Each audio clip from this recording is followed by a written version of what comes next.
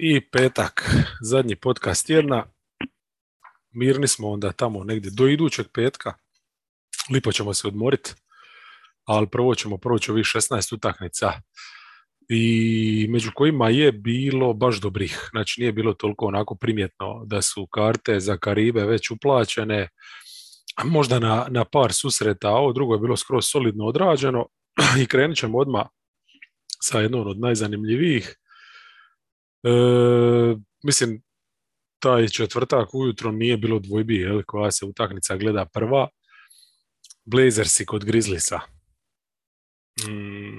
Kako je Kreha baš u porukama, u utakmicu smo komentirali, napisao je da samo u NBA, ja, where amazing happens, jedna ekipa priko noći može od negledljivog sranja postati praktički lektira. Blazers je nepropuštan i ovdje su sad dokazali da su for real na stvarno mislim trenutno vjerojatno ne može biti bolji test od ovoga. Ok. Realno, Memphis je bio na drugoj večeri back to back. To se i osjetilo. Nisu sigurno igrali onako energično kako znaju, ja? Ali čuvali su Moranta večer prije. Ne znam jesu li za ovo ili šta. U svakom slučaju dan odmora više su mu dobili i Ja stvarno sa svoje strane je napravio maksimum. Ja? Moga eventualno još pogoditi koju tricu pa da onda ne bi zabija 44 nego 50. Ali nisu do sad Grizzly naišli na momčad koja je nešto poput njih, koja se ne štedi, koja igra svaki posjed onako ko da je zadnji i Blazers je stvarno respekt totalni. Nametnili su odmah taj neki visoki nivo borbenosti, energije, ali šta mi je još fascinantnije, jednostavno košarkaške egzekucije neke. Znači kako nešto brzo ovako može klikniti. Uvijek kažemo taj trening kamp treba odraditi, ali ovdje jednostavno to je u par treninga sve kao da igraju već 10 godina zajedno. Znači ta nesebičnost, ta proigravanja svih ovih udarnika međusobno, ali i svi su sposobni svi uriti se u sredinu. I onda sad još na to nadograđene ove šuterske kvalitete koje su definitivno nešto šta će s vremenom morat nestat. Jer evo, Winslow stvarno od jednog zidara, odjednom je postao tip koji ne može promašiti ne samo dugu dvicu, nego ni tricu. Nurkić zabija sad već triću po utakmici, tu nema nikad ništa kao čudno, jel? Mislim, koketira je on s tim i prije, ali evo sad je to standard. A Hart, od kad je obuka novi dres, je priko 50% šuta s perimetra. Mislim, kad se taj šuterski efekt potroši, sigurno će izgubiti dio ove privlačnosti koju sad imaju, ali ono što neće izgubiti, to su ovi fundamenti, jel? Taj pristup. I to neće nestati isključivo jer je Bilaps očito u hodu, uz dosta sreće, naša nekakvu svoju verziju Pistonsa koju je zamišlja. Ono što mene je sad u biti ključno pitanje, kad uopće mi Blazersi padnu na pamet, šta će tebi sad Lillard, ja? Kad gledaš šta radi mali Simons u ovim završnicama, nije normalan, jel? Ovdje isto zabija 9 poena u zadnjih 8 minuta te šihte koju je igra, dovuka je momča do još jedne pobjede. Znači, gradit ćeš ekipu oko njega. Ja sam sam govorio tu da je on materijal prije svega za 6. igrača, ali ako ga okružiš sa ovakvim igračima koji jesu sposobni za vrt pick and roll, ko Hart, ko Winslow, na više pozicija, znači. Dobro, ima si ti prije i CJ-a. Nurkić znamo da možeš vrtiti napad kroz njega. Ako si sad dobija Winslova umjesto recimo onog što su imali u Little, koji je ipak puno limitiraniji igrač, a slični su. To su onako neki undersized power forward i s tim da je Winslow i point forward. Apsolutni upgrade, jel, na toj poziciji. I uglavnom što hoću reći, ako sad imaš takve igrače, onda možeš bez te neke Simonsove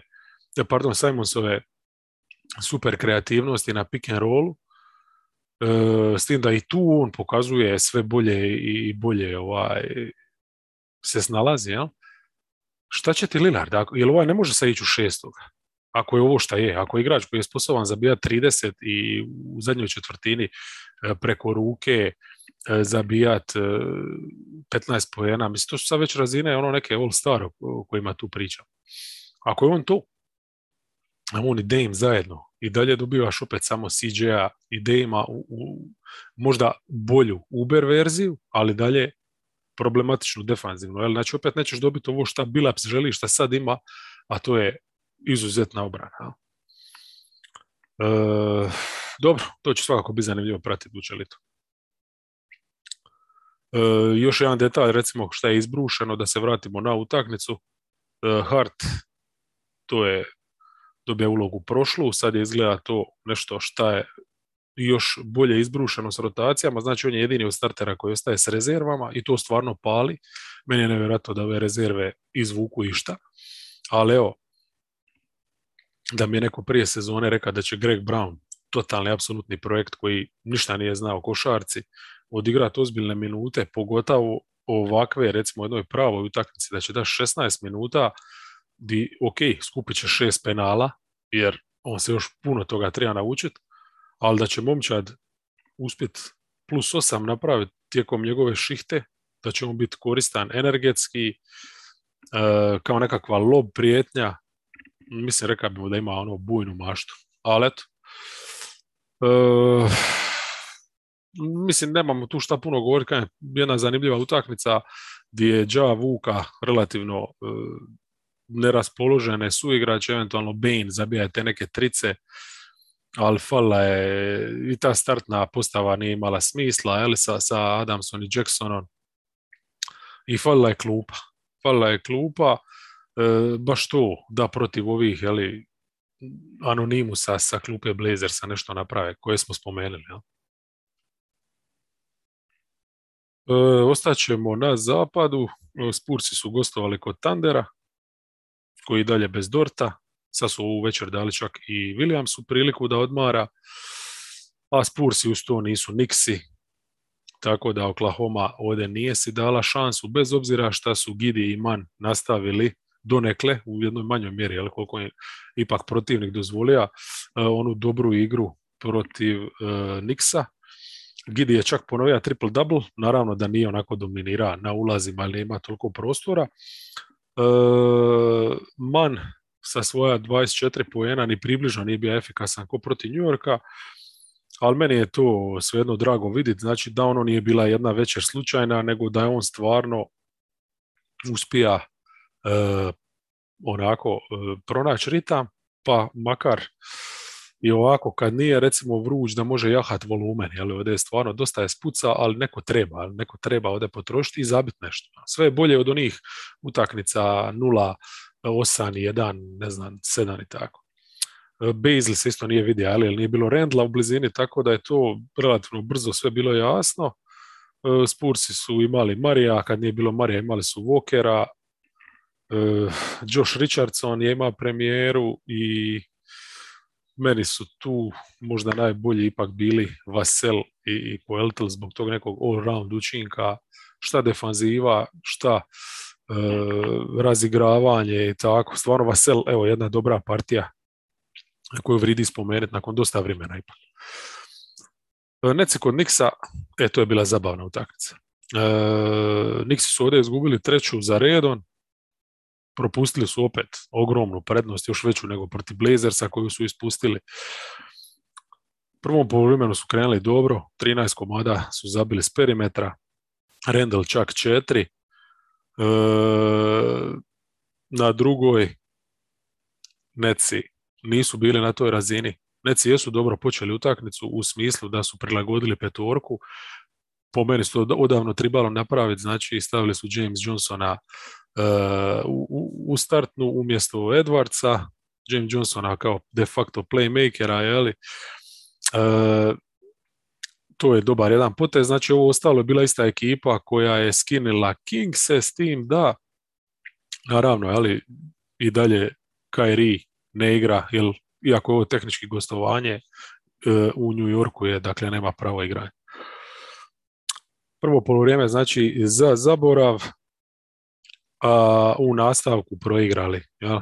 proigrali, sad su uz seta Karija dobili nešto i od Millsa, Nixi nisu mogli zabiti ništa više tricaški, naravno nastaviti onim ritmom, to je bilo previše. Ono što je tu bilo simpatično je da je obrambena prilagodba Netsa u biti bila zona. Znači, onako, 2-3 raspored, dosta plitko čak, nešto što ti ostavlja prostora na perimetru, ali to je Nixe izbacilo iz šuterskog ritma, jer ostavilo ih je bez onog bloka, bez onog prostora iz kojeg istrče, a Drummond je podkošen debelo, sad je jednostavno Drummond bija podkošen, a neko je uvijek bija ispred blok. Ako postaviš dva igrača prednja iz zone će ti jednostavno tu doći, nemaš jednostavno taj prostor. I tu su ih osudili, znači lipo na te neke 1-1 šuteve i totalno ubili. Stigli su u egal, Cam Thomas opet je imao svoju jednu večer, šutovima s polu distance, 16 poena, mislim da je većinu veliku ubacija sa midrange-a. Kad su počeli slat na njega nakon nekakvu agresivniju obranu u 2-na-2 igri s Aldridgeom, nalazija je ovoga koji je ono idealan ispušni ventil, na onom midrange-u, tako da njih dva praktički sa tim šutovima s polu distance zabila su 27 od 38 poena Netsa u toj četvrtoj. I Nixi na to nisu imali nikakav odgovor. Jel? I sad imaš normalnu situaciju di Randall kao nositelj igre ide izvući tu utakmicu 1-1 haklanjem. Jeli, znamo kako to završava. Ako bi rangirali nekakve closere u ligi, pa Randall je valjda jedan od najgorih. Jel? I to je isto dijelno razlog zašto je New York tu di je. Tako, ako ništa drugo, dobili su dobru šutersku partiju Quickleya nakon dugo vremena s klupe. Isto je zanimljivo bilo i u ovome San Francisco, skoro me izletlo u Oaklandu, gdje su Nuggetsi gostovali i di 3/4 Warriors su bili bolji. Kumingu su izbacili startne postave za ovu utakmicu, to je na kraju bio dobar potez, stavili su Paytona, dobili su puno aktivnijeg igrača na linijama dodavanja, mogli su stati duboko u zonu, imali su energije na rotacijama i nisu se bojali da će relativno stvarno jedna visoka petorka Denvera im tu raditi probleme, jer su se stisli u reket i mogli su se pomagati dosta međusobno. Poanta je bilo da Looney drži Jokića 1-1, a oni će se već kao momčad pobriniti za Greena i Gordona. Jel? Ako bi Jokara ispustio se u post-up i sad krenija stvarno na 1-1 u dubokoj poziciji, došla bi pomoć odmah, tirali su ga da se riješi lopte i tako. Taj neki manjak centimetara koji je možda problematičan bija, nije dakle došao do izražaja sa toliko igrača na skoku, čak i kad je Looney vani, jer uostalom znamo da oni u zadnje vrijeme i jesu igrali small ball u završnicama i da kad imaš Thompsona, kad imaš Wigginsa koji se spuste na 4-5, da tu imaju dovoljno. Klay se onako više voli gurat nego trčkarat uokolo, tako da Payton je u biti bio taj koji je preuzeo trku na sebe, a Klay je onda mogao biti ono što bi bio Kuminga. Jednostavno, ako bi Gordon išao u post na njega, on to relativno solidno izdrži. Tako, i od Paytona su u biti dobili dobru rolu i na lopti. Bartona je stvarno dobro uštopa, znao da je Barton njima praktički drugi kreator.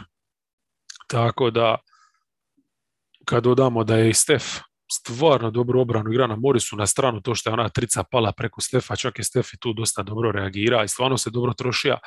Mislim, Warriorsi stvarno trude se igrati u obrani, to nikad nije upitno. Znači, ako nisu sad mrtvi od nečega i to, oni će ići na pomaganja u sredinu i rotiranja, to kod njih sve funkcionira, ali eto, upala je ona Morrisova trica i sad su izgubili umjesto da su dobili. Kažem, solidno su igrali obranu, napadu, nešto trica, puno više, kroz tranziciju su igrali, znači to je ono što je ovdje kod njih zanimljivo, uz tu tranziciju, to je manje više uvijek bilo obilježje neko njihove igre, jel? Ovdje su slali čak na skok u napadu neke igrače, recimo Wigginsa, moraju jednostavno naći načina da se napad vrti bez Draymonda, pa onda opet imamo situacije gdje Steph najviše igra kroz pik, puno više nego recimo bez lopte u ruci, što je solidno, nije to ono klasični pick and roll kakav gledamo po ligi inače, to su praktički blokovi koji nisu blokovi gdje igrač odmah klizi i prema što se Steph približi, ali je poanta eto čisto tako da naprave nekakvu zavrzlamu, da mu malo oslobode, da ne mora sve ići na jedan uz taj pick and roll koji je dosta zastupljen kod Warriorsa, taj mid-range isto, evo nevjerojatan je, znači znamo da je Wiggins obično taj koji će tu i tamo uzeti mid-range, Clay voli onaj šut sa jednom nogom u reketu slakta, ne uzima ga toliko jasno, ali tu i tamo ako se pruži prilika, zašto ne, ali evo Steph je ovdje mora jednostavno uzimati te mid-range šuteve i Warriorsi su na kraju imali skoro duplo više nego Denver, oni 13, Denver 7, mislim Denver je inače momčad koja preferira tricu i obruč, ali Warriors eto u toj jednostavnoj situaciji gdje ne mogu vrtiti svoj napad, primjenjuju tako nekakve taktici obične NBA momčadi i na postavljene napade vrte ili pick and roll i nakon njega će uzeti ono što im obrana da, ali tako da to mi je baš bilo simbolično za cijelu utakmicu da na kraju onaj šut koji nije bio na kraju pobjednički, ali je mogao da je Morris flat tricu, je uzet sam mid-range gdje Steph istrča iz bloka i umjesto da potegne tricu ili nastavi do obruča, diga se, uzeo dvicu, čak su ga i faulirali pri tome i eto. Znači, nezamislivo nešto do prije par sezona, pogotovo u onoj prvoj verziji Warriorsa gdje se baš pazilo da sve bude trica obruč. Evo sad su ekipa koja čak i šuteve za pobjedu uzimaju sa tog omraženog, tako recimo, mjesta na parketu. Denver, pa respekt za to što su kaskali i onda u četvrtoj našli jednostavno recept. Nekad upali, nekad ne upali, što bi rekao Mate Baturina, di kod uđe, di kod ne uđe. Gospodinu Malonu ovdje je upalilo, osjetio je da Forbes i Rivers su to šta im treba, jednostavno su ih digli šuterski na jednu drugu razinu. Počeli su otvarati više prostora za Jokić-Gordon igru i to je to. Peyton, koji je tako solidno funkcionirao obrani dobar dio utakmice u završnici kad protivnik ode ovako napadački, jednostavno ti je problem šuterski, ne možeš igrati jednostavno s njim na parketu jer ga niko ne brani. Green, koji je bio na njemu, doslovno se spustio u reket patrolirati unutra sa Jokarom koji opet ne mora braniti Lunija, znači imaš dva centra unutra usidrena, ovi ostali mogu pokrivati šutere kako hoće, tako da nešto je tu trebalo poduzeti, i sad ono što je Kerr jedino mogao tu smisliti je da ubaci Portera koji je dobar šuter, ali sad si ostao bez te vani brzine, a pod košem i dalje si relativno ranjiv.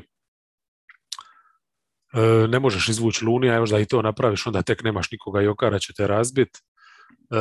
I tu su stvarno, Denver se vratio u utakmicu, a potpuno di su razbili ih, odnosno di su hakirali utakmicu, di su dali šansu i za tom pobjedom koju su iskoristili, bilo je sa Heka Luni taktikom, Luni 0-4 penali u klaču, u zadnjih tih 5 minuta.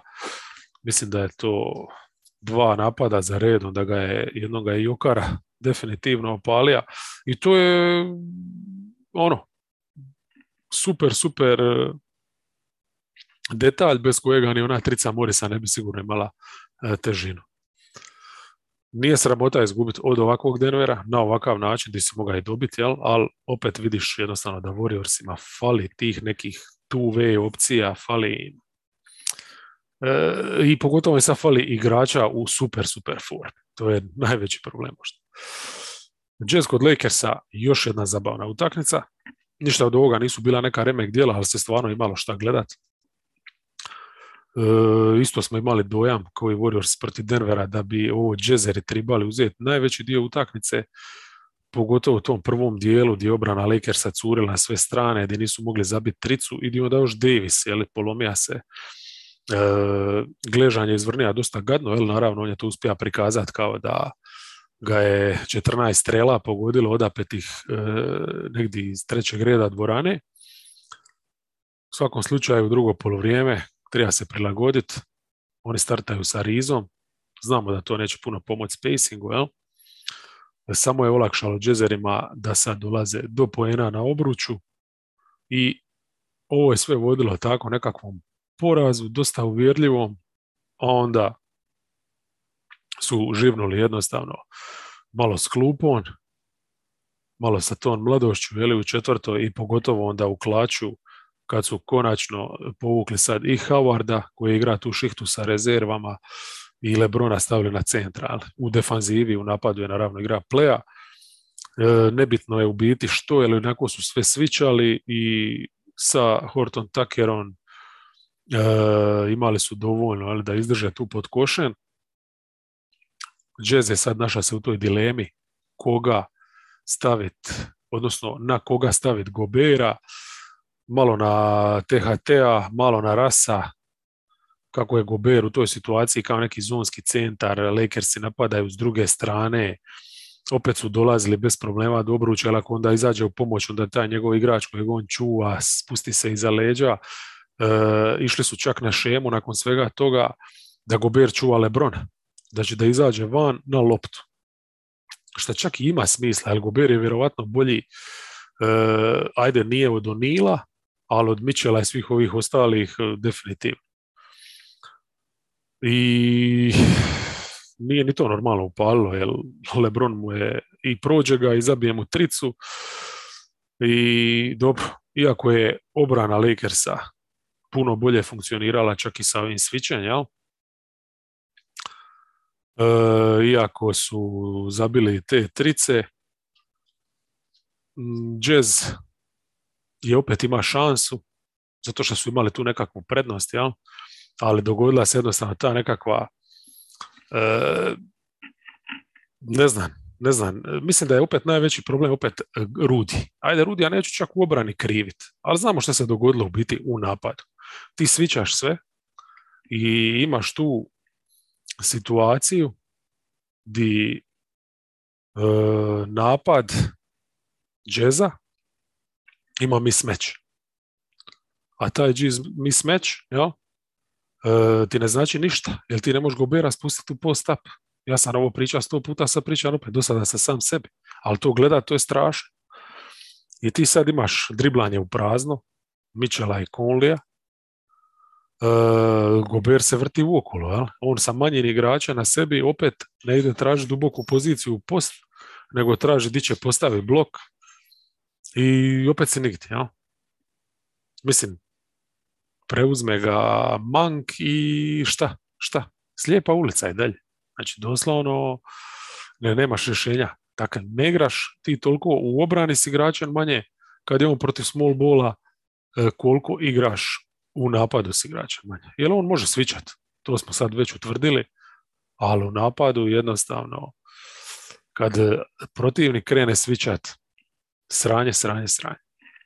Uglavnom, Jazzeri su imali, čini mi se, jednu lipu prednost, čekaj samo da vidim, ovdje ima zapisano, da, imali su +8 još uvijek na 6 minuta do kraja, onda su Lakersi krenuli u small ball, napravili su 22-9 seriju. Isto tako je bitno reći da su Lakersi proigrali jer su uz LeBrona imali Manka, Reevesa, Horton Tuckera, uvijek isti znači su krivci. Isto tako ću priznati Westbrooku da je ovdje odradio dobar posao napad. Tranziciju, nakon što su kupili ove cigle Jazza u tih zadnjih 6 minuta, tranziciju je on vuka briljantno.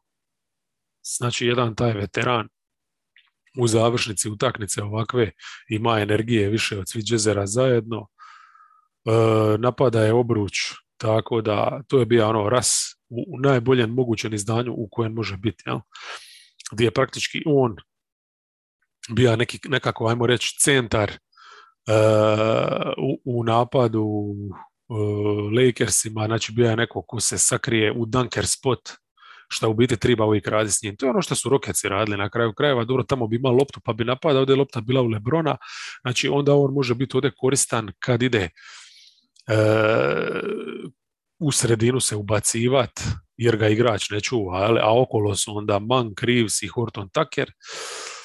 Dobro, Horton Tucker nije mogao sad pogoditi ovdje ništa, ali ajmo reći da je to kakav takav spacing, jel? Kad LeBron na kraju krajeva ovako mu ubaci trice, zabija dvije jako bitne na kraju, onda je to moguće sve izvući.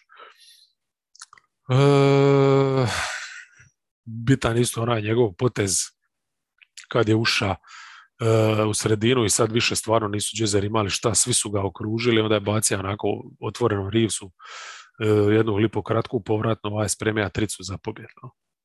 Tako da Lakersi su imali svakako više energije, više atleticizma, imali i jesu 4 dana odmora, šta nije malo, pogotovo LeBronu, da je njemu dati svaki put 4 dana odmora, onda bi on imao ovako dovoljno snage za izvući u završnici i ovo je baš bila ogromna razlika u odnosu na prethodne dvije utakmice, ono što smo gledali protiv Blazersa i koga su ono izgubili još, gdje očajan bija protiv Warriorsa, čini mi se.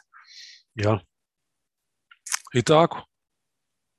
Ima si super Lakers sa small ballom i ima si Jazzere koji su osjetili šta će im se dogoditi u play-offu pod ko zna koji put. Mi smo opet gledali eto to, sve što smo gledali. Od jednostavno manjka ideje u obrani do kriminalnog manjka ideje i opcija u napadu. Samo da zabilježimo da je Snyder opet koristio 10 igrača, o tom smo zadnji put ispričali sve. Jel? Kod Lakersa pak Bradleya, hvala Bogu, nije bilo ni na klupi, razloge ne zna, ne ulazim u njih, nije ni bitno, bitno da je starta Monk. U početku je Johnson igra na 3, kao stoper je imao ulogu branit Mitchella, radija je to skroz ok i naravno na kraju je istupio te svoje minute malom Reevesu. Ovo je nekako imalo smisla, pogotovo sa tim da je Monk nazad starta uz Russa, LeBrona, Johnsona i ovoga Davisa. Davisa neće sad biti dugo, to će biti svakako problem. Ajde, jedan tjedan All-Stara, ali mislim da čak mjesec ili mu se predviđa. Tako da pitanje je kad se vrati, kako će igrati, hoće li uopće žuriti, ima li smisla. Ali eto, nešto imaju, pa neće sigurno iz ovog play-ina ispasti. Kingsi, recimo, koji su igrali kod Bullsa, nisu baš neka prijetnja da će istići, iako su ovdje odigrali puno bolje nego protiv Netsa.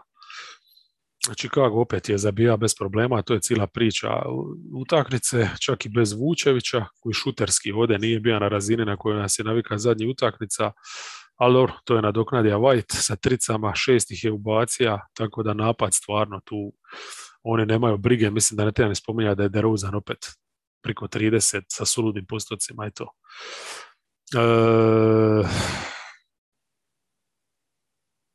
Kingsi, kažem, spomenuo sam, igrali su bolje, iako u startu imaju taj problem šta sad sve normalnije ekipe će se nakrcati u sredinu, ti ćeš imati tih problema sa spacingom kad su tu Fox i Sabonis, ali Fox i Sabonis su odigrali dobre utakmice. Znači i kroz tu gužvu Sabonis je uspjevao doći do poena, stvarno je frustrirao Vučevića koji sigurno nije sitan, ali ovaj bi se zabija u njega ko ovan i jednostavno nosija ga. Fox je nastavio stvarno sa odličnim šuterskim učinkom. Holiday čak zabija trice, dosta njih.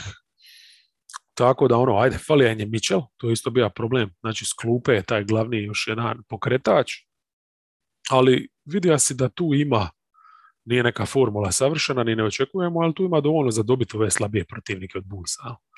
Tako izvuče pobjeda. Jedino, baš sam vodeći se tom mišlju pogleda raspored, nakon All-Stara se vraćaju, kreću sa zapada, imaju jednu utakmicu, čini mi se doma, onda imaju opet dosta gostovanja, s tim da su ta gostovanja ovako tipa Pelicansi i Spursi.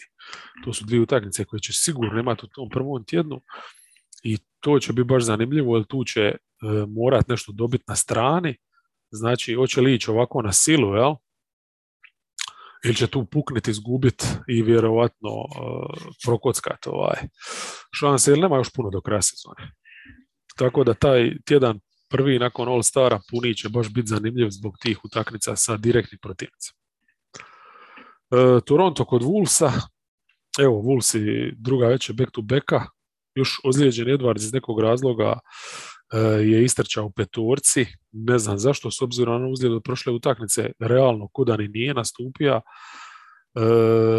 nije mogao protiv ove dužine Toronta puno se iznuti koji penal, što se tiče šuta 0-8 iz igre, tako da su bacili praktički 32 minute. Jesu, bili su vidno umorni, Toronto je prelako išao kroz sredinu, previše je tu prostora bilo, nisu nešto specijalno ni u napadu bili raspoloženi, tako tu, osim Townsa, koji je opet stvarno trča, trudija se bez obzira na potrošnju od večer prije, niko nije mogao do obruča ni ništa napraviti. Sreća njihova eto da Toronto isto nije šuterski briljira, da su bili bez Van Vlita i bez njega stvarno nemaju tu širinu, ali eto opet se poklopilo da je Trent nosio napad šutom, nešto trica njegovih taman onako svaki put kad treba da se održe, jer ne znam, da su bili recimo odmorni Wolvesi sa pravim Edwardsom, ovakav Toronto ne bi imao tu šta tražiti, ali ovako su se provukli, jel? Provukli su ili Nurse, iako mi nije jasan taj recimo start sa Birchom pored Ačuve, koristio tu klupu, pogotovo kasnije Ačuvu maksimalno na 5, on je odradio najvažnije minute u utakmici, jel? A te najvažnije minute dobrim dijelom je klupa nosila, znači uz Ačuvu koji, kažem, klupa je ovdje, eto igrom slučaja treba biti starter. Boucher je isto super bio, Young je odigra puno bolje sad u šihtu, bez problema se ubaciva pod obruč, zabija lagane zicere i tako. Benton je dobio šansu, kasnije i Flynn. I tu se utakmica u biti prilomila, jer Wolvesi su tražili nekog tako raspoloženog, nije baš bilo. McDaniels je nešto solidno odigra, Prince ima jednu dobru šihtu, ali kasnije nikoga, a klupa ti je potrebna, jel? Kad igraš drugu utakmicu manje od 24 sata i Toronto i svježiji i jednostavno puno više tijela. Baš su u toj četvrtoj, znači bila je trica Bouchera, Čuve, pa onda ti ulazi Younga, tu su totalno razbili Minnesota. Tu je čak Towns imao onu super, ja mislim bananu jednu ili ko, ali tu su malo živnili, ali nije jednostavno, nije se moglo. Utakmica se tu prilomila. Rocketsi kod Sansa, tu je isto jedna momčad za malo postala žrtvom druge večeri back to backa. To su bili Sansi, ali su se provukli usprkos obrani, bez energije, netipično, ali mislim rotacije na perimetar sa nogama umoreno od one bitke s Clippersima očekivano su izostale. Još je onda Paul zaradio to neko isključenje početkom odmah treće i to je čak stvarno mirisalo na iznenađenje, jer su Rocketsi bili od početka jednom dobrom šuterskom ritmu. Green ne toliko, ali u biti Gordon ne toliko, ali mali Green baš dobar bija i super me izgleda ovako off the ball u ovoj roli, puno manje ima loptu jer ona je bila isključivo kod Schroedera, Portera nije bilo pa je starta i tu se čak vidjelo da, mislim da se razumio, Schroeder nije klasa, on u ozbiljnoj ekipi i dalje je najbolji kao nekakav šesti igrač, ajmo reći. Ako imaš tu mogućnost da ti on bude playmaker, ako ne treba s nekim drugim dili loptu ko što je u Bostonu mora, ili sa Tatumom ili Brownom, koji bi bili s njim na parketu. Znači, ako ima postavu za sebe, to je to. On igra takvu košarku i to može proći. U ovakvoj ekipi ko Rockets, koja nakon ne ide nigdi, Schroeder, znači jedan pick and roll playmaker koji može raditi pritisak na obruč, koji apsolutno dobro zna proigrat i bacit povratnu i koji može šutirat, koji nije elita u ničemu od toga, ali može od svega pomalo, triple threat ima taj potencijal, odnosno kvalitetu, jel? To je nešto što je za ovakvu ekipu ok. I njima treba neko i ko će zabit, ali i ko će dat loptu Greenu u pravoj situaciji i tako, i to je dosta tako dobro izgledalo da se meni nameće tu sad da li uopće vraćati Portera u tu rolu, jer Porter realno tek se uči poziciji i apsolutno napreduje, daleko od toga da nije. Ovo kako Porter sad igra playa u odnosu na ono kako igra prije je nebo i zemlja na početku sezone, ali opet njegova prva opcija je šut. Gleda sebe, a onda će tek eventualno nešto, a dok Schroeder ipak puno bolje to balansira. Jel? Tako da, znate, moje mišljenje o Porteru, to je igrač idealan za rolu tog šestoga i zašto ne u ovih zadnjih 20 utakmica iskoristi Schroedera da Greena razvije šta više. Jel? Tako. Mislim, još jedna velika značajna razlika između Schroedera i Portera je što Schroeder isto voli carinit loptu i voli driblat, ali nije u mistu toliko. On ide od točke A do točke B, kreće se uokolo, ulazi, istražuje, jel? Porter će provesti 10 sekundi na jednom mistu i šutnet, ono J.R. Smith, jel? Sindrom. Tako da, eto, dobili su čak nešto od Šenguna, jer nije bilo Vuda, pa dobija masu minuta i to. Mislim, jedno pristojno izdanje Rocketsa nakon dugo vremena, kažem, defanzivno ne trebamo od njih ništa očekivati, ali napad ima smisla i namučio je Sanse ne slučajno. Sansi su našli u biti formulu za provuce opet na račun dubine, klupe, to je to gdje ti treba klupa jednostavno u ovakvim utakmicama regularne sezone. Svidjelo mi se šta Monti, iako je ovdje recimo sad trijalo tijela, nije koristio praktički Peytona, čak ni kad je Paul ispao u tom drugom poluvremenu, drža se ovih igrača koji su sposobni igrati košarku na nešto višoj razini i ta četvorka, recimo njihova Holiday, Craig, McGee, Johnson bila je solidna, a onda u četvrtoj Holiday je na parketu, Craig je na parketu, Johnson je na parketu, Booker je unutra, a nije Ayton taj, Ayton je dobio neku šihtu, ali Bridges je uglavnom igra te najvažnije minute gdje su dobili praktički ko petica. I iako Booker nije mogao pogoditi ništa, izvuka neke penale, ali 0-6 je bija iz igre, oni su se provukli baš najviše na račun te Bookerove energije, napadanja, obruča njegovoga. Baš je bija Bridges lider. Tako da imali su dovoljno.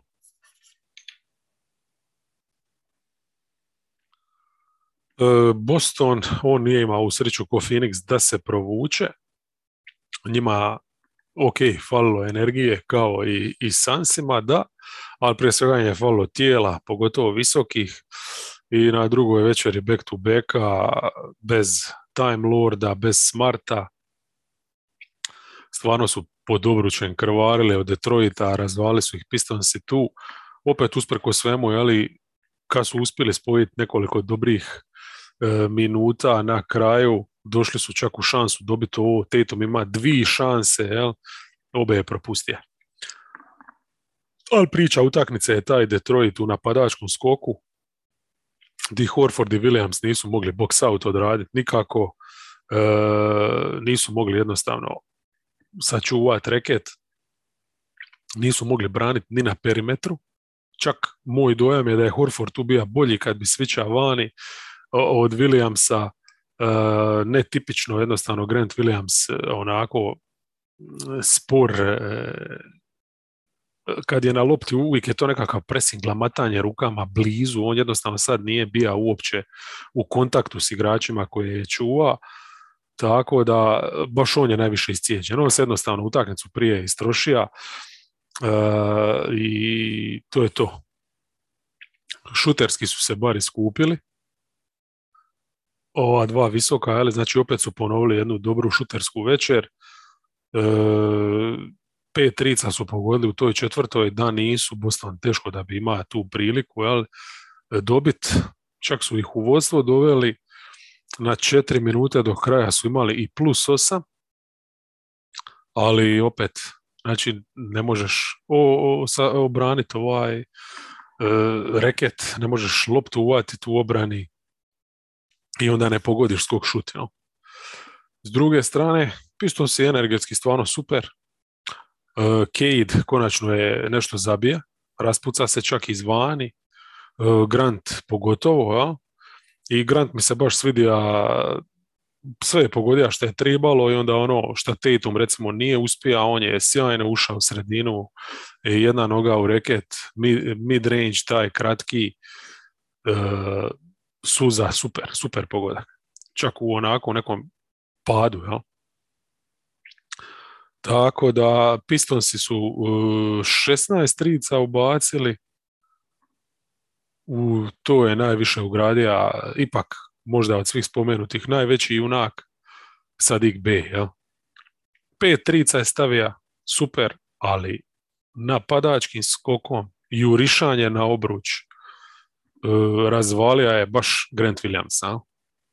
Tako da odličan je bio. Ima je tu i Stewart dobrih poteza i to, mislim, čak i Bagley nije bio katastrofa, uhvatio je par tih skokova u napadu, pa čak i Olinik je zabija skokove u napadu uz to što je zabija trice. Jel? Ali eto, Bagley na mišiće, može raditi neki pritisak, to je Boston sve s mukom nekako podnosija.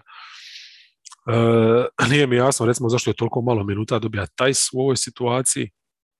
Samo 8 igrača je koristio Udoka, to mi je razumljivo, jer nema ih više, pogotovo kad mu fale 2 startera, ali da nije mogao više minuta da Tajsu, Nesmitu, jel, Pritchardu, koji na kraju krajeva ovo malo što su igrali su skroz ok, jel? Ali dobro, nema veze.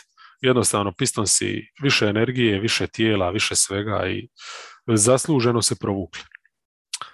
Wizardsi kod Pacersa, to je još jedan back to back bija ovdje za domaćina koji usprkos tome eto ima više jednostavno, neću čak reći energije, nego jednostavno želje za igrat košarku od Wizardsa ove večeri. Znači oni su bez Bitadzea, sad ostali uz to što znamo da je Jackson vani već, startali su na petici sa ovim malim Taylorom, malim doslovno, ja? I često su morali u pomoć prizivati Tristan Thompsona, pogotovo protiv Bryanta, i Tristan je odradio super posao, na izvrstan način se oprostija od Indijane, profesionalno stvarno, i u Sacramentu i to, tip se ne buni, iako mu karijera eto nije baš sad tekla ove stare dane kako je planirao, ali izgleda da će potpisati sad za Bullse, nakon što su ga otpustili u Indijani, i to je odličan potez Bullsa, jer dobivaju profesionalca koji može odraditi sigurno bolje tu centarske backup minute od ovog nesretnog Bradleya. Kažem, Taylor ti jednostavno je minus što se tiče centimetara na obruču, ali na drugoj strani je to sve nadoknadija, jer je iskažnjava ulazima, energijom, lobovima čak, iako ispod 2 metra, ali prostora ima koliko je Tija mogao raditi šta je Tija. Na kraju krajeva nisu ni Wizardsi visoki, jel? Kad makneš Bryanta, njima je 5 tu Gill ili čak Kuzma, jel? U tim nekom small ball postavi, tako da nije bilo tu problema toliko šta se tiče mase kao što je recimo Boston ima protiv Pistonsa. Zabit nije bilo problem, iako mizerna trica je bila Pacersa, ali Haliburton je to odvozio vrhunski. Manjak agresivnosti na perimetru omogućuje mu je da ulazi u sredinu, dribla, radi šta hoće. Manjak zaštite obruča mu je čak omogućio da dođe do situacija da sam finišira više nego što smo navikli, i uspio je čak izloviti i 8 penala. Znači, to je apsolutno, ja sam mislio da je to čak najviše ove sezone što je pogodio, ali nije, više je bio pogodio onoj utakmici protiv Sixersa gdje su ga Kingsi nudili. Tako, a što se tiče penala, to je fantastično. Kad bi mogao svaku utakmicu ovako 6-7 iznuditi, to bi bio all-star igrač. I onda još ono, mislim, ne možeš nabrojiti sve zicere koje je namistija, povratne koje je bacio. Mislim, 14 asista ima i većina njih je bila baš za doslovno samo onako zakucat loptu u obruču. Vizarci, ništa, malo Kuzma u drugom poluvremenu, malo KCP, pa bio ona jedna u tom nizu kad su zabijali trice i Kispert je nešto pogodio. Tako da su tu zabili 9 u nastavku, pa su se malo vratili u utakmicu, dali su šansu, ali realno, osim tih nekih minuta Bryanta gdje on pokaže da ima puls, Avdija na kraju se nešto fajta, to je jednostavno premalo, prenjonjavo i sad samo mogu zamisliti kad se priključi onaj Zinger koji isto ovako nije baš oličenje neke čvrstine, pa stane na 5, jer ne vidim gdje bi ga drugo mogli koristiti, kraj Kuzme i Hachimure na 4, jel? Kako će tad tek curit bez Bryantove i Gaffordove energije. Atlanta još zadnja utakmica evo, koja mi je ostala još od srijede, gostovanje njeno u Orlandu, tu je već sve bilo gotovo na pola druge, nikakvog pritiska od Orlanda na perimetru, mislim ne možeš tako igrati protiv ekipe, ovako krcate bekovima, daješ im otvorene trice, daješ im ulaze, mislim to je smijurija bila, a? Tako da Atlanta zabila 72 u prve 24 minute, na poluvremenu su imali plus 19, ali ono što je najfascinantnije, tricu su gađali 13-19 u prvom poluvremenu. I četvrtak, tu smo imali utakmicu ipak najbolje ova 2 dana, Sixerse i Buckse, mislim najzanimljiviju svakako. Ovo je drugo, nešto nije bilo specijale.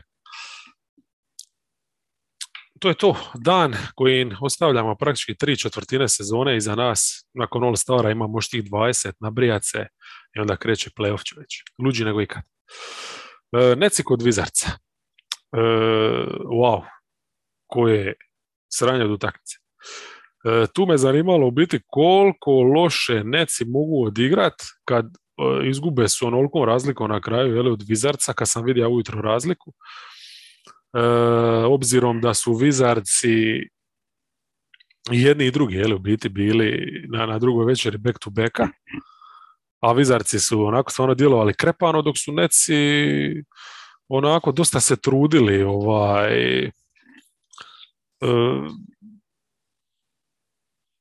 čekaj, su oni uopće bili, protiv Nixa, baš su onako istrošili se i to.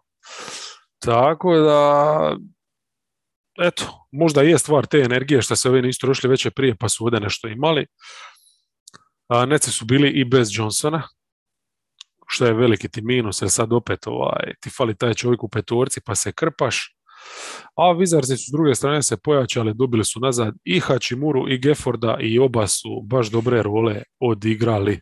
Recimo Gafford je krajem druge zatvorio reket ono kako on nekad zna. U dropu je bio fantastičan i tu su se pokrenuli, tu su odmah čak i neku u jako malo minuta napravili čak prednost. U trećoj mi se svidla odluka da svičaju, totalno su tu zbunili Nece, jel? Dakle ima situaciju gdje se sviča na piku, gdje Bryant koji ti je jedini centar, jel?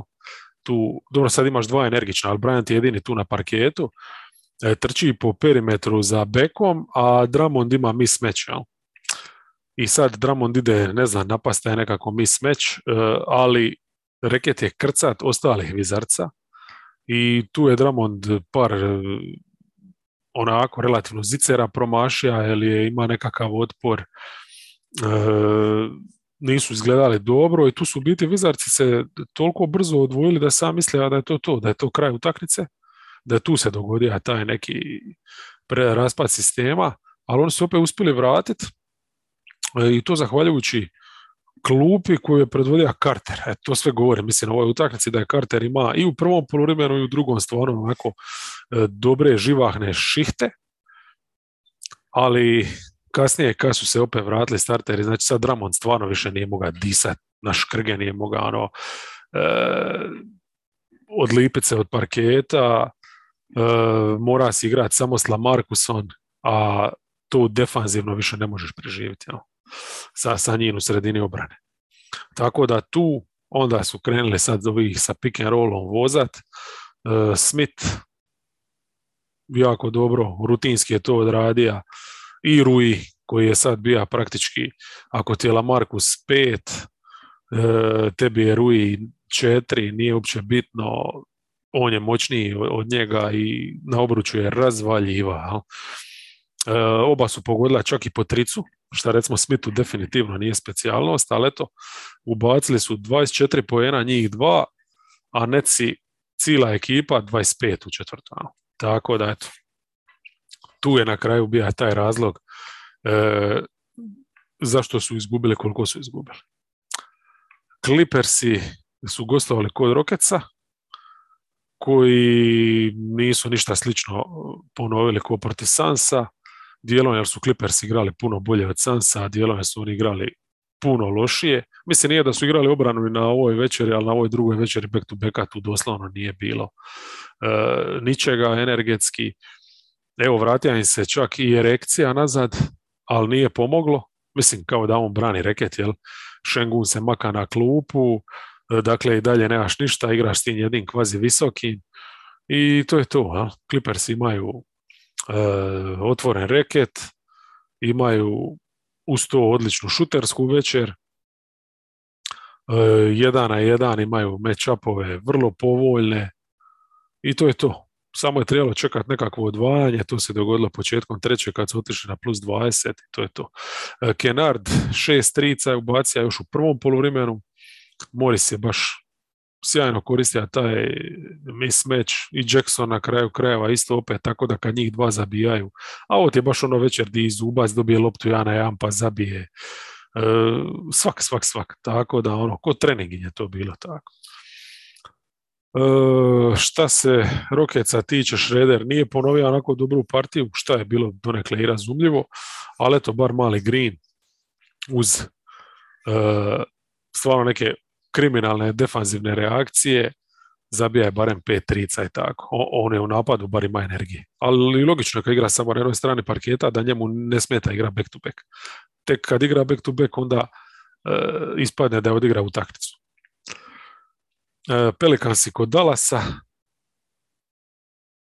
aleluja, Pelikansi su skužili malo pomalo, došli su do onoga što smo zazivali od prvog dana, Graham u roli 6. Case unutra sa Jonas. Dobro, to sad ovdje nije bilo bitno protiv ovakvog Dallasa, jel? Koji je već nakon prvih 12 ima plus 18, di je Luka od starta počeo bombardirati. Mislim, tu nemaš neku šansu, ali ne možeš samo od ovoga odustati. Jel? Nije baš bio idealan match-up za vratit se igri s 2 centra, ali treba s tim nastaviti. A Luka je u takvoj formi trenutno jednostavno da bi mogao pokupiti ovaj All-Star MVP titulu. Vruće, to je definitivno ovdje bilo očito. Evo, već u prvoj šihti 4 trice, 49 poena ukupno. Dallas jedino, eto, bez njega na parketu djeluje malo kilavo, ali kad je on unutra, to je strašno. Kod Pelikansa opet slično koji ova utakmica prije, protiv Memphisa u biti di CJ drži taj minus podnošljivim, ali ovi uredno samo ko harmonika odvoje se opet pa ovi smanje i tako. 18 pojena u četvrtoj, tu je dosta sriza taj neki minus, pogotovo dok je Dončić sidija, ali kad se vratija, Mavsi su to samo odradili, tako da je ovo bila isto svojevrsna šetnica za Dallas koji je ova za Clipperse. I ako uzmemo da ova utakmica između Netsa i Wizardsa bila bez veze, onda imamo utakmicu između Hita i Hornetsa još koja je bila ok, gdje je u biti čudna bila, jer Hit je ušao odlično u utakmicu, dobro su kombinirali u napadu, šutirali, pogađali, i onda su imali tu nevjerojatnu drugu četvrtinu gdje se sve prosuli. Znači oni su gađali 3-17, od toga 0-8 su imali za tricu. Nevjerojatna neefikasnost i onda još s druge strane ti se poklopi da Ubre krene sa serijom trica i za čas iz jedne utakmice koja je izgledala onako kao da će Heat mirno odvoziti, gdje su totalno dominirali, pretvorilo se u egal i čak laganu prednost Horneca. A sve što su ovi napravili uz ovo što je Ubre zabija je da su stali u 2-3 zonu i Miami jednostavno sta igrat. I tu se nisu oporavili više do kraja praktički. Ajde, jedino ono na kraju su nešto pogađali, to je bila ta razlika zašto su uspjeli dobiti utakmicu i provući. Sad je bilo simpatično, recimo, nakon poluvremena šta Heat radi. Oni isto staju u 2-3 zonu i Horneci sad u trećoj četvrtini, nakon što je Miami, znači drugoj gađa 3-17, Horneci gađaju 3-19. Znači ti si ima dojam da se oni natječu ko će gore šutirati. Ja? Mislim, za igrača Miamija tu je bilo očito da im se ide na odmor, ali opet isto tako je bilo očito ono što zadnje vrijeme je, a to je da šuterski znaju imati probleme ogromne, upadati u te neke crne rupe i da klupa trenutno od onih igrača koji su ih nosili, Vincent, Štrus, više niko nije u ritmu. Ja? Imali su dovoljno, Lauri je bio dobar, Robinson kroz cijelu večer je nešto pogađa, tako da u tim produžecima i u četvrtoj sad dovoljno trica plove, jel? Horneci su bili užasni što se toga tiče. U znači 34 minute ove produžetaka i drugog poluvremena, znači 24 plus 10, jel? Oni su uspjeli ubaciti 2 trice od 21 pokušaja. Znači, ok, opet su igrali s onom svom visokom postavu, normalno. Da li to mora rezultirati s ovakvim učincima? Ne znam baš. Plumlee, koji nije ovako aktivan u zoni, je brzo škartan. Igrali su isključivo sa Washingtonom i Trezom. Trez je stvarno dobro igra, bio prednji, bio zadnji, svejedno. Pokriva je stvarno gomilu prostora i onda eventualno u nekoj tranziciji je bio prvi. Stvarno energetski i je pomogao. Ali nisu mogli jednostavno pogoditi na šut i to je to. Na drugoj strani Heat, bez te neke dubine, bio je prisiljen jahat Spoelstra, ove startere, baš ih je ono ubija, dobro će im doći u odmor. Logično, mislim ako je tija dobiti utakmicu mora je, jer stvarno kad bi klupa svaki put ušla, neki minus se upadalo. I sreća, eto kaže šta, su ovi uspjeli pogoditi nešto trica, Butler uz svu borbenost nikako pogoditi, ništa nije mogao. Opet je ono večer gdje mu jednostavno cure ziceri iz obruča, di dugu dvicu ne može staviti, kamoli tricu, tako da, eto. Svakako njima odmor dobro dolazi, a dobro će doći i Sixersima i Bucksima, koji su odigrali utakmicu dana i koja je donekle opravdala očekivanje. Donekle kažem, jer iako drame je bilo i bilo je zanimljivo i bilo je super predstava, falo je opcija da bi tu sad mogli nešto konkretnije gledati. Recimo Harden svakako će promijeniti puno kad bude na drugoj strani, ali mislim da je Milwaukee bio i još oštećeniji, jer bez Allena, bez Konatona, uz to što znamo da nemaju Lopeza, ali bez Allena i bez Konatona stvarno je falila masa igrača, šutera prije svega. Jel? Opet su u Nevoru imali startera Wigintona ko šestog. A ovo za Lopeza je bitno, recimo baš za ovaj matchup, jer koliko god i Baka i Portis solidno djeluju, toliko oni nisu taj tip centra koji može 1-1 braniti Embida. A tu je ključ cijele priče, jer oni su Embida branili manje više 1-1, odlučili se za taj pristup cijelu večer. Da li je ta taktika bila prava, nekako ne znam baš. Nevjerojatno mi je da su ga odbili udvajati čak i kad su vidjeli da nikakvu prednost tu ne rade. Embiid je izvlačio penale, dolazio je u tako dobre pozicije. Ok, kad bi sad Uro baš išao na obruč, ovi su bili toliko blizu da su ga mogli udvojiti, utrojiti, šta god, jel? Ali njemu je bilo dovoljno se spustiti negdje onako oko reketa da može skok šut iz okreta potegnuti, jel? Tako da on na obruču nije zabija ništa, nego zabija jednu kontru, je li još jedan odbijanac, sve skupa je 6 poena bilo, jel? Ali 11 penala su ok i ovo što je odradio iz ovih skok šutova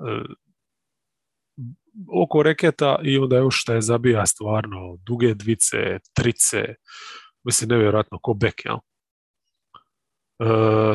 Onaj uvod utakmice gdje je svaki šut pogodio, a to je stvarno bilo nevjerojatno. Dominira je baš šuterski, jel? To stajanje Bucksa opet, kažem, duboko u zoni, di stojiš duboko u zoni, a ne udvajaš igrača, nego imaš kao tu zonu radi nekog osiguranja, opet ostavljaš prostor ovima okolo prevelik jednostavno. Tako da nisam kužija to šta su tili. Ovi su imali dovoljno u spot-upu, znači mista rotacija i ako ti krene, sad si ostavija misto u sredini prazno, tako da su čak i kroz sredinu ove sporedne opcije Sixersa nakon par dodavanja dolazile u situaciju da imaju lagano finiširanje. Jel? Ne znam,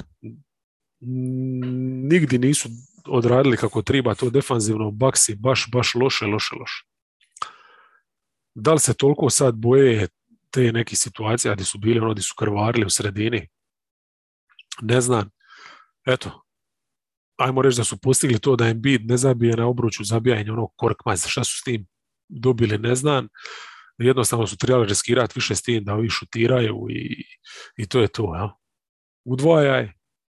Šta inače rade na bekovima, sad ovdje nisu htjeli udvajati na centru, agresivno, rano. Pa šta bude, ja? Pa rotacijama koliko stigneš.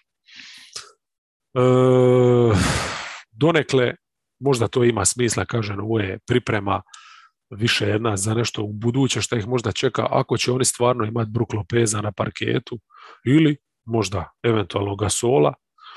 To će svakako biti prva taktika. Brook Lopez može smetati njemu na ovim skok šutovima, Gasol isto. To su igrači tog ranga koji mogu Embida 1 na 1 držati i olakšati ovim ostalima onda i da bolje pokriju, jel? I sve ostalo. Ovako, ne znam, mislim, pravo mi je čudo da su Bucksi na kraju čak i poveli i igrali dobro tu završnicu do samog kraja kad su prodali ona 2 ključna napada, bacili lopte u bunari, ali oni su, mislim, vrtili skroz ok akcije, dolazili su do šutova dobrih, jednostavno nisu mogli ništa zabiti kad je tribalo. I ta kombinacija problematičnog zabijanja plus nešto što im je stvarno ove sezone prešlo u naviku, a to je da gube lopte u baš bitnim trenucima. Ovdje ih je koštalo, puno više čak nego sama ta igra Sixers. Janis zabija je trice, recimo, kad niko nije mogao, ajde, to ih je čak držalo, tu možemo govoriti o tome u biti da su isto onda igrom slučaja i bili u nekakvoj šansi, jel? Ali Janis iznad šuterski možda nekih mogućnosti, ovo drugo stvarno dobro odrađeno, nije to sad bilo na ovoj Embidovski svemirskoj razini, ali odigra dobru utakmicu. Nema partnera baš pouzdanog osim Džerua, ali Middleton je opet bio grozan, klupa je takva kakva je trenutno. Jel? Samo zato što su Sixersi u biti jednako loši bili defanzivno poput njih, mogli su u biti ostati onda tu. Sixersi su čak išli do toga da igraju 2-3 zonu dosta u drugom tom poluvremenu kako bi sakrili manjak pokretljivosti u toj zadnjoj liniji, jel? Sakrili prvenstveno tu činjenicu da Embiid u dropu ne donosi tu vertikalnost uopće. Bar su imali tijela u reketu, to se isplatilo. Ako ništa drugo, teže je bilo ući Bucksima na postavljene napade, neki slash and kick odraditi i na kraju to je rezultiralo, pomoglo sigurno da te one izgubljene lopte na kraju završe kako su završile. Ja? Dugoročno gledano, loše strane jedne ekipe, loše strane druge ekipe, mislim da Bucks čak imaju više razloga za zadovoljstvo. Sixersi sa Hardenom recimo neće riješiti ovaj problem obrane koji je ovdje bio vidljiv. Bucksi mogu, svakako će sa Allenom i Connaughtonom u rotaciji umjesto Nvore i Wigintona profitirati i pogotovo onda ako bi mogli imati još i Lopeza, onda bi defanzivno imali jednu opciju više. Šta se tiče kratkoročnog nekog efekta, Sixersima je ovo tribalo nakon onog gaženja od Bostona, mislim Embiid je stvarno još jednom potvrdio kakva je klasa, centar koji će utakmicu završiti sa 3 puta više trica nego blokada, ovdje nema ni jednu blokadu do duše, zalomi mu se u zadnje vrijeme puno takvih utakmica gdje je pored blokada 0, ali mislim kad ti ovako upada šut, kad si praktički na momente kombinacija Michael Jordana i ne znam Scottie Pippena više nego nekog centra, onda 40 staviš, ne oznojiš se, to je super. Super još bilo neki potez, recimo Niang umjesto Greena, odlično. Donija je obranu, donija je trice, 5 itekako bitnih trica, kad se lomilo dok je stavio čak i Korkmaza umjesto Tajbula radi spacinga, što je isto super potez bija i to se sve isplatilo. Tako da još jedna promjena je bila što nakon onih užasnih par partija dali su šansu na backup centru, znači umjesto Rida Millsapu, nije baš se iskazao, znači svakako i njima bi trebalo možda posegnuti za nekim Koga Sol, tu bi mi sad simpatično bilo da recimo Bucksi stvarno dovedu Gasola i da onda imaju tu šampionsku centarsku liniju Raptorsa koja je usporila Embida, odnosno koja je mogla jedino nekako se nositi s njim i Baka Gasol, jel? Embiid nema tu neke uspomene protiv njih, ali bi zato bila baza da ako već idu na Buckse recimo u play-offu i ako će ovi imati i Baku i Gasola, zašto ne bi Sixersi onda sad recimo Monroea koji je slobodan doveli, to bi bila noćna mora za Embida kad se sitimo one legendarne utakmice Monroea gdje igra koliko 7-8 minuta ima minus 50. Eto, to je to. Jedva čekamo nastavke, dotad lipo kaže guštajte i čujemo se, vidimo se naravno na stranici ovih dana. Kažem, mislim da nećemo snimati Q&A podcast, nema potrebe, ali koji postić bi mogao osvaniti. Eto. Uživajte u godišnjem.